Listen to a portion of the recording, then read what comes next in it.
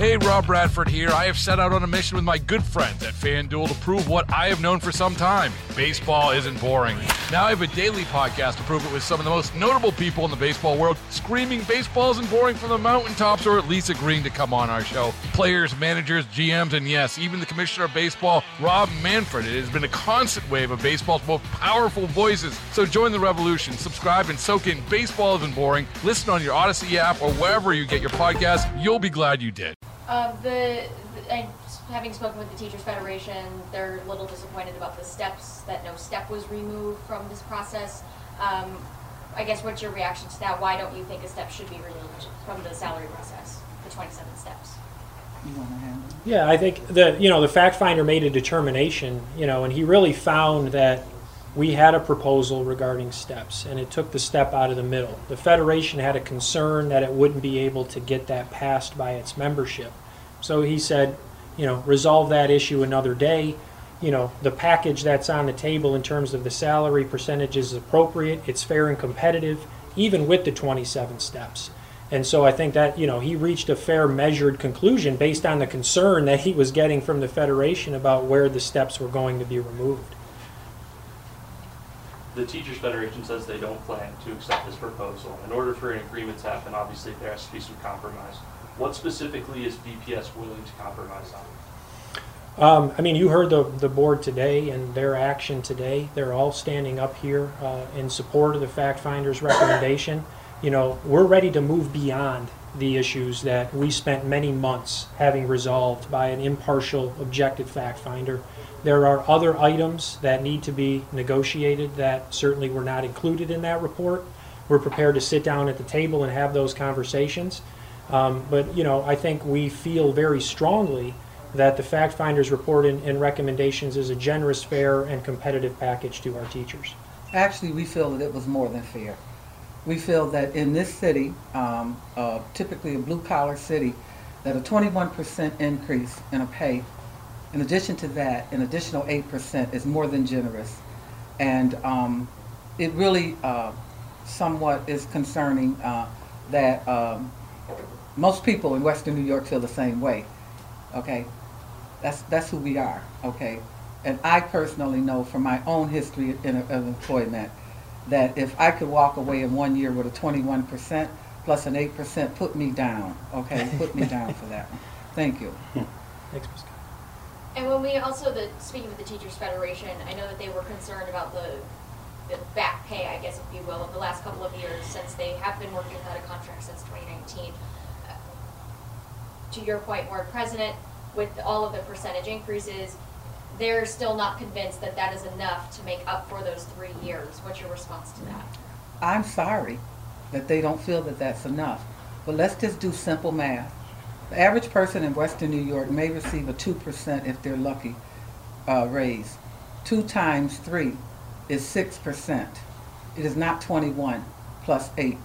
Okay, so I think that it's more than generous. I feel that, and I believe that the people feel that it's more than generous. That we've done very well. Board President, this is is it a little unusual that the school board is kind of getting involved in, contract negotiation discussions? Is this kind of an unusual thing that's happening today? Well, I don't think it's unusual in that every time there is a negotiation, it is brought back to us. Mm-hmm. This particular one was aired in public. So the board chose not to speak out until this point, and we're available now to move forward. But there's nothing unusual about what has happened other than we were forced to take it out into the public's domain, and this is what we're doing. And we do represent parents and students, and we're concerned for our teachers that they get what they have coming to them. And I find it hard-pressed that teachers don't feel that that's a generous offer that was done. If this deadlock continues and VTF does not accept any proposals, where do you go from here? We continue, we can only control what we do, and we're taking it day by day. They've got to show that they want to get a deal done. And, that will be my expectation moving forward. We're here. There's a generous offer on the table, as Board President Cobman has just indicated. And really the burden and the ball is in their court, to demonstrate that they want to get this done. if this is to use your words, a generous offer, then what are these sticking points that you're hearing at the negotiation table? Because I think that's the confusing point for, our viewers, our readers, our listeners, is that people are confused in other areas of Western New York. Why is this not getting done? So why is it not getting done? Well, I think that's a good question for the Federation. I think that's a good question. We have been very clear about what our priorities are. We've been very transparent. They've been addressed now by a third-party objective fact finder. We expect those things to be met, in terms of getting this agreement done. And I think in terms of what the sticking points are, we say we're here. We're saying this is a deal that should get done.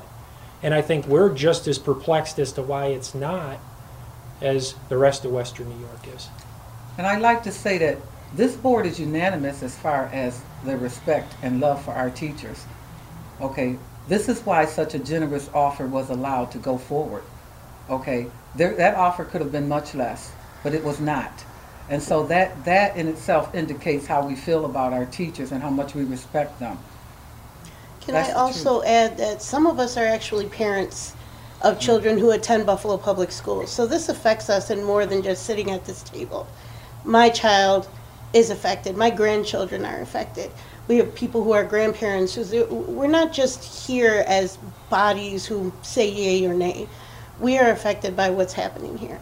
And to be in a community like Buffalo, New York, where it's like one big living room and everybody knows everybody, it's hard to not speak on these things. It's hard to deal with and have friends and folks who are, who are teachers and not have these conversations. The tension is it's unnecessary.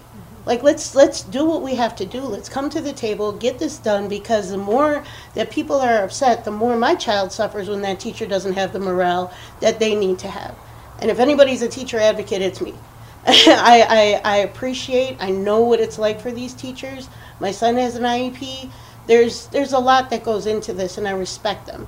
At the same time, it's what who's really holding the ball that's in the court. And to add, being a former teacher myself in the district, I can't even imagine being focused as a teacher, having a contract that has not been negotiated since 2019.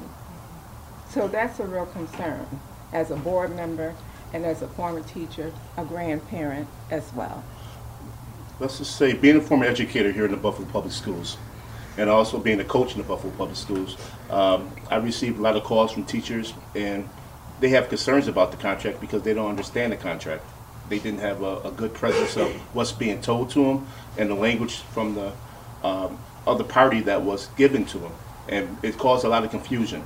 But we love each and every one of our teachers, and we love our students. We love the prisons that we have, within the district, and we want to keep that going. And what we want to do as a board to offer a fair and competitive contract to the teachers, and we believe, and most teachers I speak to believe that this is it. The only concern that they had was the health care, and that's better explained now with the health care package A, B, C, and D, and they can take a look at that, and it'll be given out by the district so that they can take a deeper dive into it and see how it affects them and their families. And I would just add too that this meeting, our resolution, is because we prioritize getting this done for our teachers, just like we did with BEST, our teacher assistants and teacher aides, our custodians and engineers. It's a priority. We want to get this done. Our teachers deserve better. Outright rejection of the fact finder report is just not acceptable to us, to me. The teachers that have taught both of my children are teaching both of my children now. They deserve much better. We need to get this done together. Hey, Rob Bradford here. I have set out on a mission with my good friends at FanDuel to prove what I have known for some time. Baseball isn't boring. Now I have a daily podcast to prove it with some of the most notable people in the baseball world, screaming baseball isn't boring from the mountaintops, or at least agreeing to come on our show. Players, managers, GMs, and yes, even the commissioner of baseball, Rob Manfred. It has been a constant wave of baseball's most powerful voices. So join the revolution. Subscribe and soak in Baseball Isn't Boring. Listen on your Odyssey app or wherever you get your podcasts. You'll be glad you did.